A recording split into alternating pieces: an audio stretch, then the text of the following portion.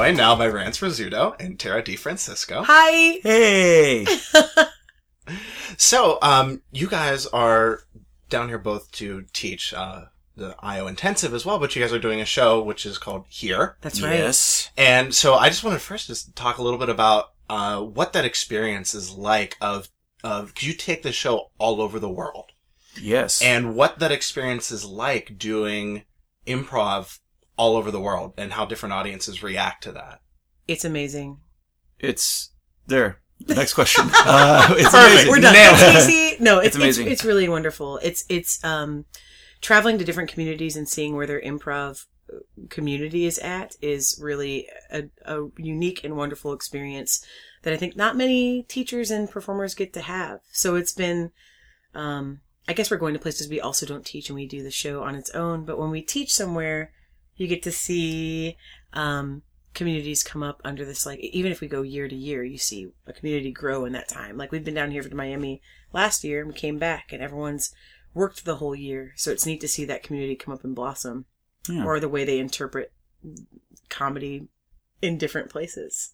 Yeah, and in Europe, there's we've been in countries that we're lucky enough they speak a lot of English, Right. but it's not their. It's not like we were in Britain doing Here our show. Mm-hmm.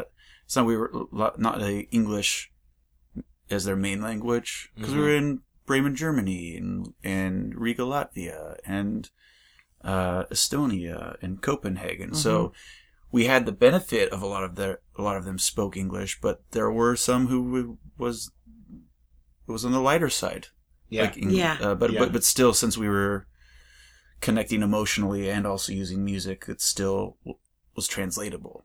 Right. And I imagine that the high emotion and high energy is probably really helpful in bringing along an audience who doesn't understand the words necessarily. Super helpful. It's fun for us too, because a lot of the challenge of improv is that it can become very heady and it can become very word dense, that you're using a lot of words to convey how you feel rather than showing people how you feel. And so we've kind of had a good experience showing people how we feel, like having emotional awakenings inside a scene, and that's translatable wherever you go. Yeah. And how about teaching in other places It's where real English neat. is not the How first about it? language? It's real neat. Oh, it's super fun. I'd say that of those 4 cities that we just mentioned, that for me at least, Latvia was I had the highest percentage of low English. Right. Agreed. Yeah. Me as well. And it just became fun because I opened up the window for, like, go ahead and instant translate if need be. When they were doing notes, but not in the scenes. So it'd be funny to see, like, one person not know what elbow meant and do a scene about, like, an animal, some animal that they thought I said or something like that. Mm-hmm. And we were all in the group mindset of the other students, when they saw what the one person was doing in their scene, would get at least what they were doing, knowing full well that elbow wasn't right. No one said, and that wasn't an example, but just something that popped in my head. Like, and then they would treat the animal like it was an elbow that they had caught. Yeah. And then we'd laugh about it later once they figured out what they had done wrong. Yeah, I think that we were both equally as impressed, both wildly impressed by how much they did understand in English. We felt very spoiled because everywhere we went, people were reaching out to understand what we were saying. And we were going at a fairly steady clip. I mean, teaching these programs it's intense, purposefully intense. It's tough. These are days where you're really getting into the work, and having people that are struggling with language, but still plugging along, trying to do that with you, feels like an honor. So it's nice to slow down for them too, and help them through the process. Yeah. It's cool. It helps us be better teachers. What kind of mindset do you guys get in when you're coming to teach an intensive as opposed to a one-day workshop or something like that? Because you have to have a curriculum and things like that. And how do you prepare even for doing something that humongous as an intensive? Honestly, the hardest part is probably voice. Like our teaching for 6 or 7 hours. Like what you're hearing right now. isn't what we normally. This is not our normal voices. Yeah. We close. sound like smoky lounge singers or something. Yeah. But everything else at this point, I mean, Tara and I have been doing improv for years and teaching for years. So it's interesting that we have a curriculum, we have a thing we have to teach, but what we do when we get in there is we know what to teach, but we don't know how to teach it 100% until we see how the people play. Right. Because if everyone's great at physical creating environments together, then we don't need to teach that. We can touch on it and lightly to make sure everyone's on the same page with our vocabulary we use to talk about those things, and then move on.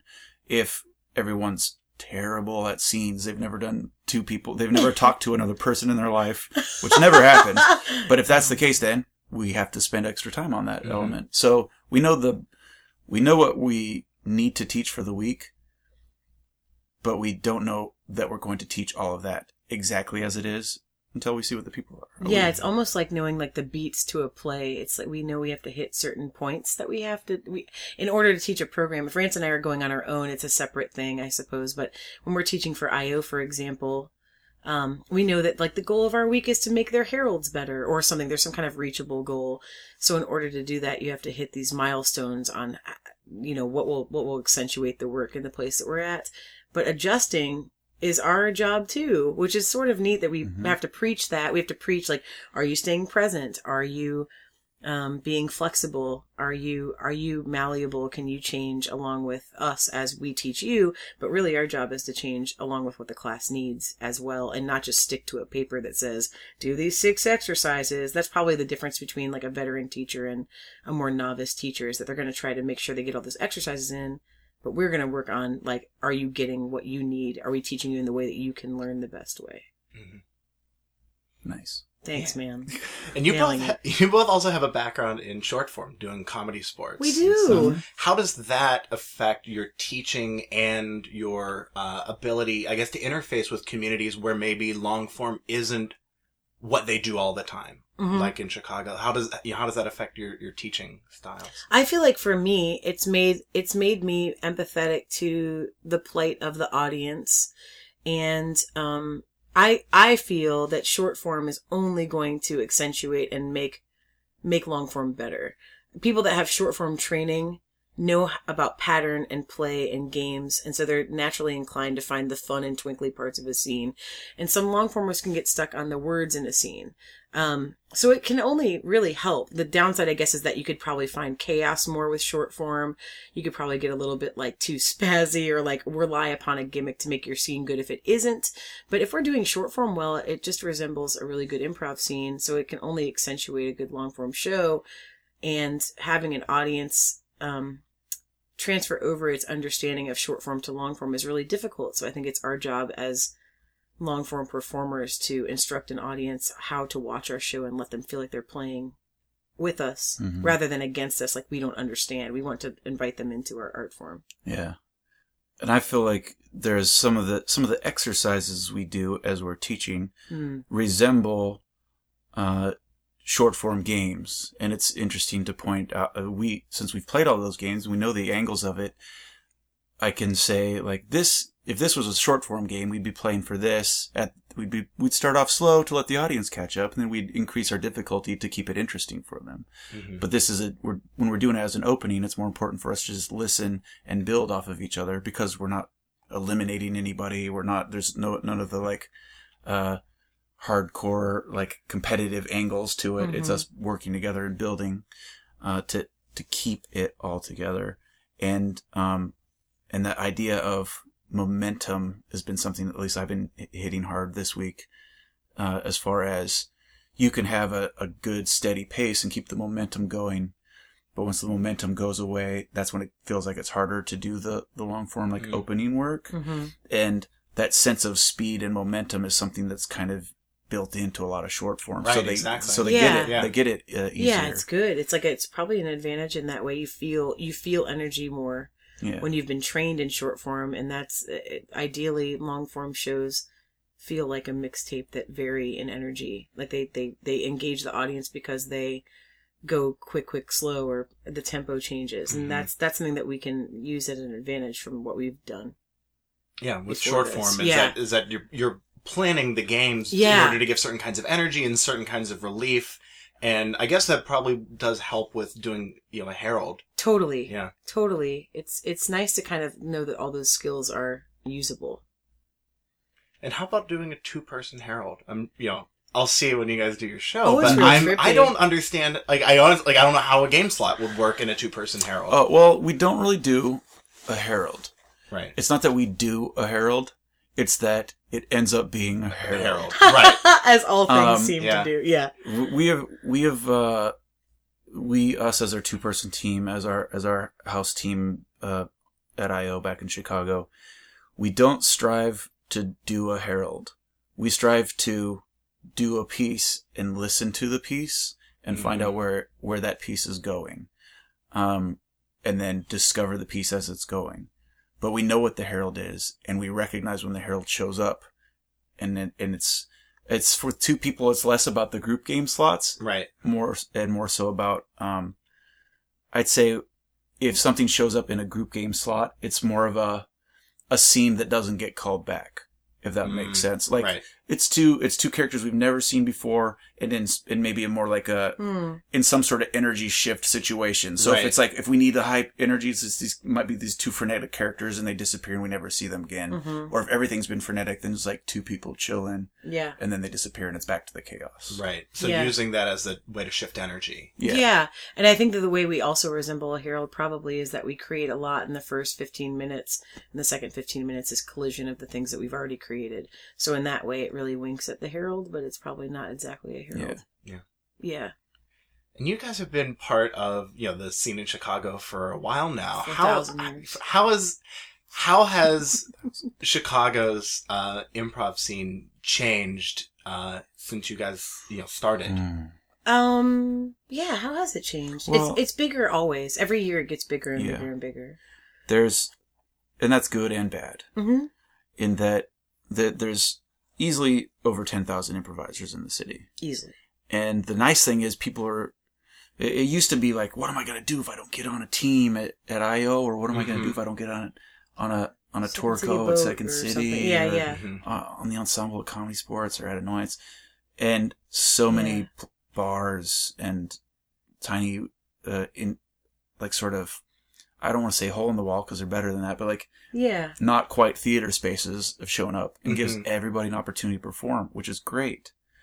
What I think is lacking is everyone seems to be going towards there's a pocket full of people who are pushing the form, and the bigger chunk of people who are doing improv because it's fun, or it's like a thing to do. Mm-hmm. But it's more of like a hangout thing. Right. Mhm. Like it's like people trying to play volleyball in the Olympics, and then a bunch of people who go to the beach to play volleyball. Right. Mm-hmm. Still fun. Yeah. Still takes some skill, but I feel like in myself sometimes too, I feel like the push and the drive goes away because it's so easily accessible to play. You can throw a rock and hit an improv show. Yeah. Truly, pretty much. And I miss the what's the next step going to be? The next step for the art form. Yeah. Yeah. I think when I was coming up, it was really easy to be reverent of the people that were above a quote, whatever, above us, older than us, more veteran. And that was, again, good and bad. The bad of that is that you didn't get as many reps on an earlier stage, probably.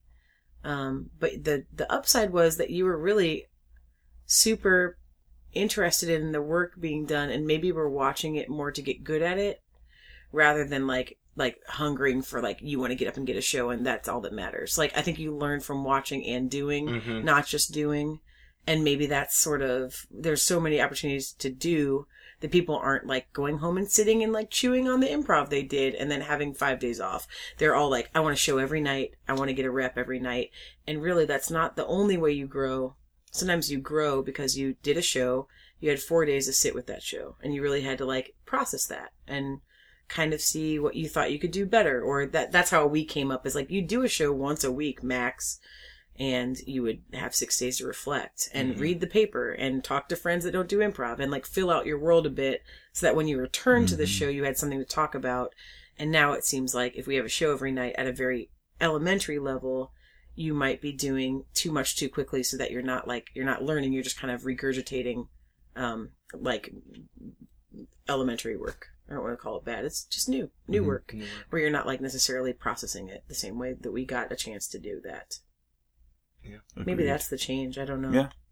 Both have advantages. Yeah. Yeah. And where do you think, sort of follow-up question is, where do you think improv as an art form has changed since you've started? What's new? What's different? What's exciting to you about it now that maybe wasn't there 10 years ago? Go ahead.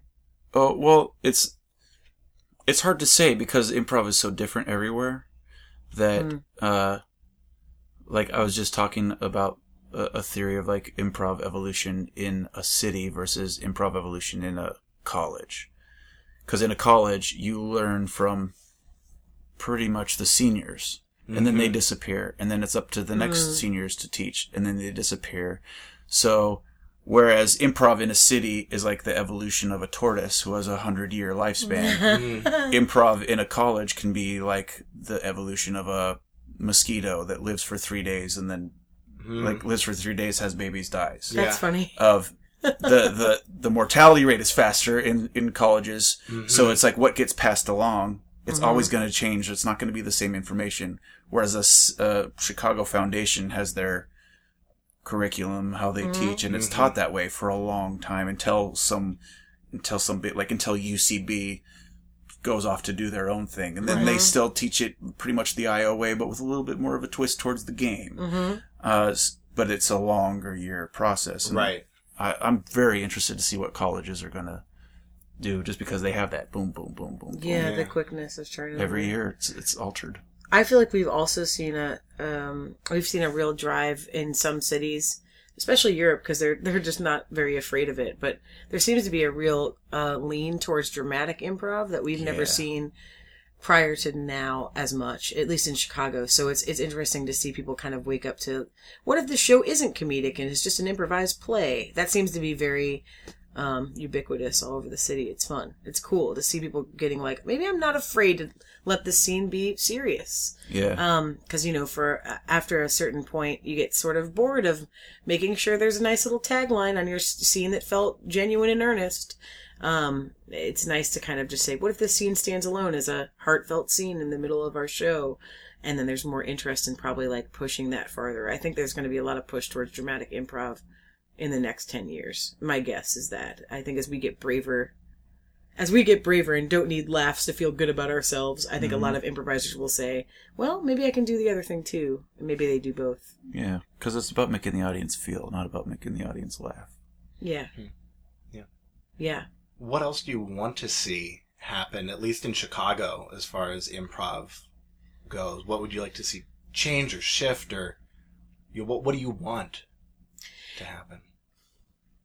If there's something you want. Yeah, Chicago specifically? Gosh. Yeah, it's a good like it's Chicago a good era. specifically, or us in Chicago specifically? Like, I think I like where I am. Yeah, we're lucky. I mean, we've worked a long time and we've worked hard, but we're lucky too. There's not many people that do our job for a living. I mean, we do a lot of weird work for sure that's improv related, but as it goes to teach and play shows on the road all over the world and meet communities of people, it's pretty badass.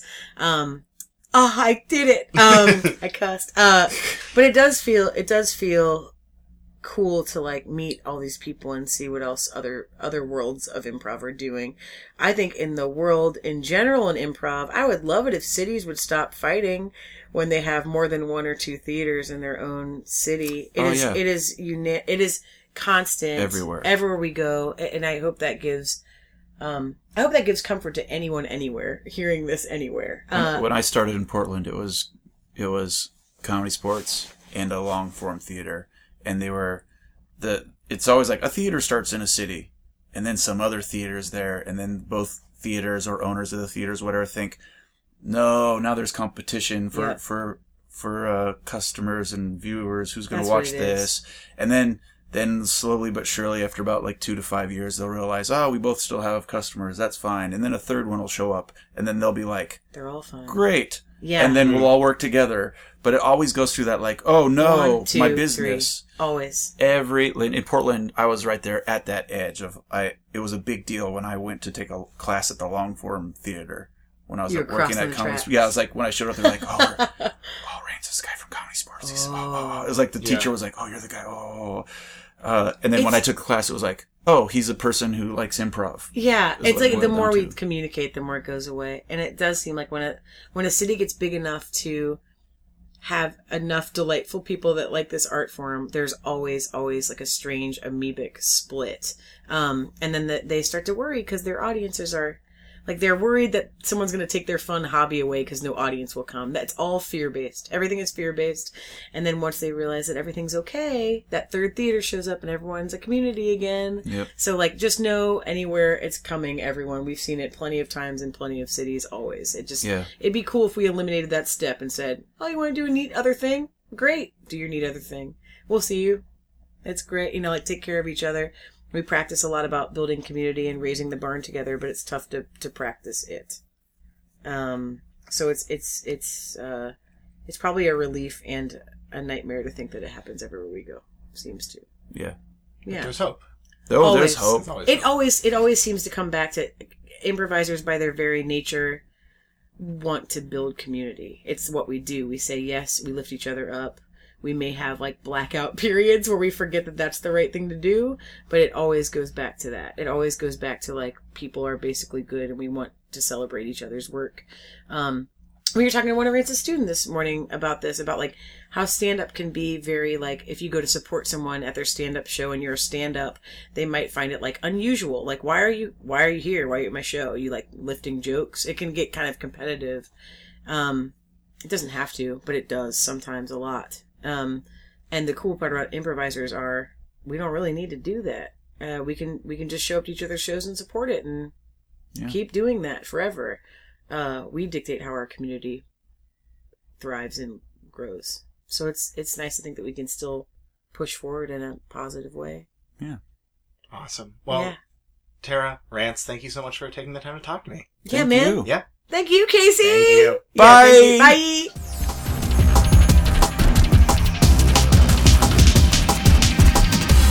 Just the Funny Presents is presented by Just the Funny, Miami's home for improv and sketch comedy. For more information, visit our website at justthefunny.com.